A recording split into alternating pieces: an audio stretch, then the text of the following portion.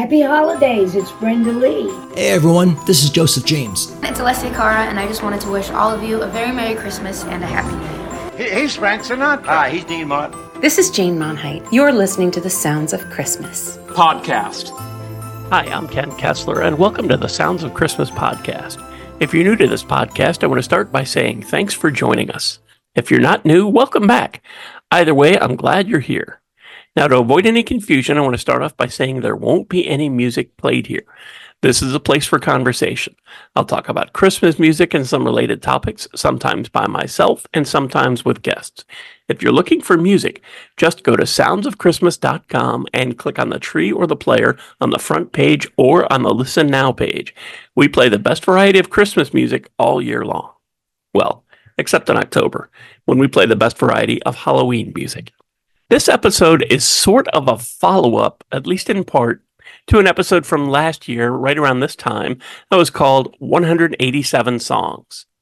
That episode was about a computer programmer in Chicago who had tracked Christmas music on a traditional radio station owned by a large media company and found that they played a total of 187 unique songs, different songs by different artists throughout November and December. That might sound like a lot, but this year, on the first day of the new season, which is November 1st, I played 384 unique songs, different songs by different artists. That's nearly twice as many as the large media company played over the course of the entire season, from the beginning of November through Christmas Day.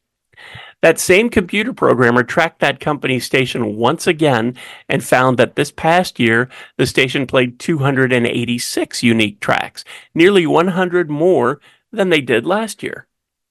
While we still played almost 100 more than that in a single day, I do still feel like this is a sign of improvement. Traditional radio does seem to be offering up at least a little more variety. I know this is only one radio station, but it is from a major media company that has similar stations in cities all over the country, in addition to offering streaming Christmas stations through their app. And from my own research, I can tell you that most of them played a similar list of songs. Still, I think it's a good sign that traditional radio is making an effort, at least this past year, to play a wider variety of Christmas music. Curiously, while playing all Christmas music in November and December has been a huge ratings success for traditional radio, some in the industry aren't happy about that, bemoaning the lack of new music during the holiday season. The article from Radio Insight in the show notes below is an example of that mindset. On the one hand, radio stations playing all Christmas are seeing their best ratings of the year, year after year after year. On the other hand, they're complaining that new music isn't getting airplay during that time period, though they also mentioned that Cher and the duet from Jimmy Fallon and Meghan Trainor did get airplay, and both of those were brand new songs. I would also add to that a couple more from the last few years, like Alessia Cara with her version of Jingle Bell Rock, the Backstreet Boys with their Christmas album from 2022, which still got airplay on all Christmas stations this past season. Barry Manilow and Bon Jovi both got airplay with their new Christmas singles in December 2023. Joseph James, an artist I admit I'm not familiar with, got airplay with his song Jingle Jangle. Ditto for Liddy Clark and her single It's Christmas, and there's plenty more where that came from. The writer of this article is also dismayed that so many older artists and songs were on the charts this year. Brenda Lee, Dean Martin, Frank Sinatra, etc. This isn't something new. The Ronettes and Andy Williams have showed up near the top of Billboard's Hot 100 chart within the last couple of years. These older songs are also among the most streamed every season. So obviously, people want to hear them. So it appears the writer of this article isn't just annoyed at radio for playing the music that gets them ratings, but they're also annoyed at you for streaming songs you like so much that they make the charts. It reminds me of working with a consultant years ago on a radio station website. He didn't like anything that we did, so during a conference call, we asked for some examples of some radio stations that had good websites, and his response was, none do. So what we were doing was wrong, and so was everyone else. Meanwhile, across the Atlantic, the BBC has also enjoyed success with Christmas music. In fact, they found listeners coming for Christmas music also took advantage of other offerings from their network of shows and podcasts, which really is what you'd want, right? I'm not sharing all this info to, paraphrasing a consultant I once knew, say that I'm right and everyone else is wrong. This is just the state of Christmas music and radio. It's continuing to be more popular than ever, elevating songs that are 60 years old or older, along with introducing new artists and new songs. And whether you want to hear the wide variety played on the Sounds of Christmas or a smaller playlist from your local radio station, there's something for everyone. And there are plenty of options for those who don't want to hear Christmas music at all, but the odds are that people who don't want to hear Christmas music at all aren't listening to this podcast. That seems like an obvious place to wrap this up, but I want to mention one other thing about this past season. I have a new appreciation for Dan Fogelberg's song, Same Old Lang Syne.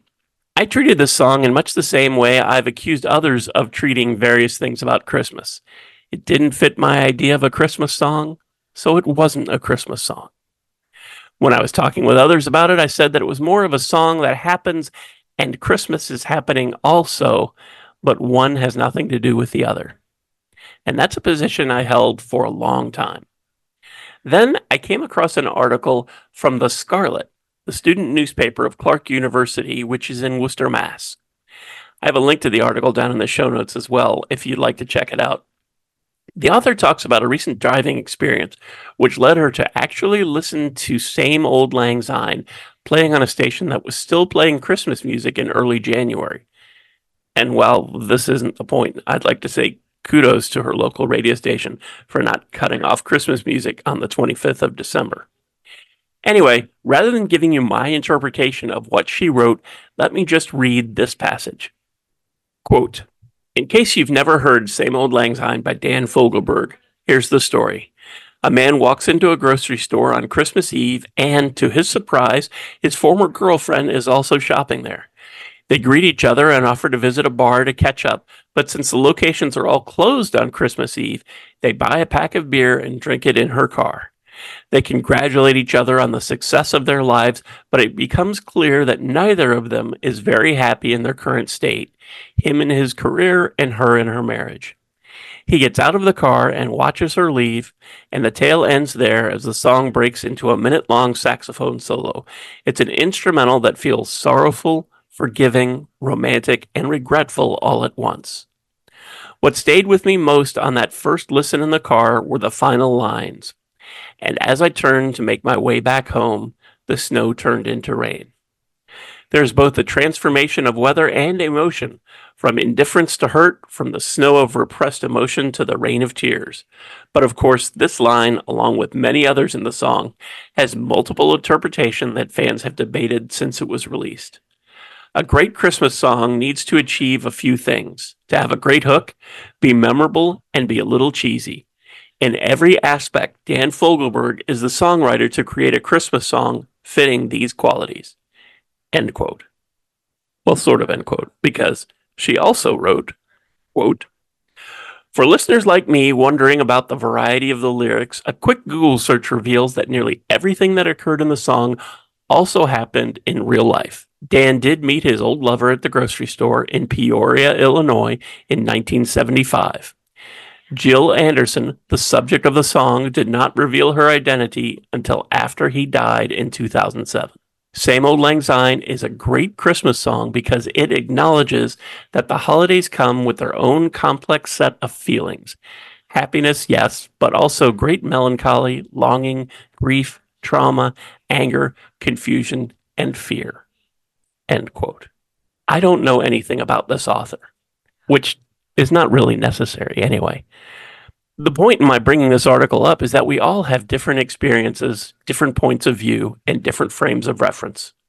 I never really thought much about Dan Fogelberg's song. I mean, I liked it okay, but I never really thought of it as a Christmas song. And I see it differently now. Christmas is often a time for reconnecting with our past, whether it's the nostalgia of Christmases past or just the re-examination of where we are, where we came from, and who we met along the way. Sometimes this is tough. Christmas isn't always a joy for everyone. Sometimes we just can't help thinking about choices we made and what might have been if we had done things differently. Sometimes it's white Christmas. Sometimes it's blue Christmas.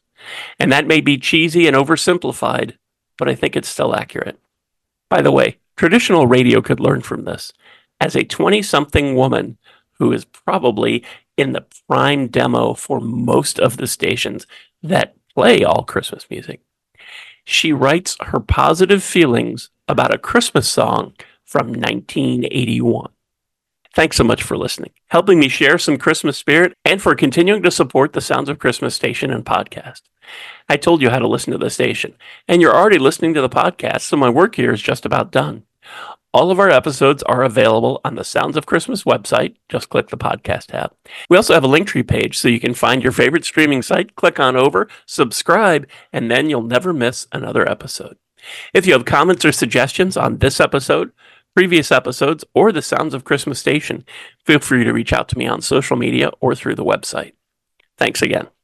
And may you always believe in Santa Claus.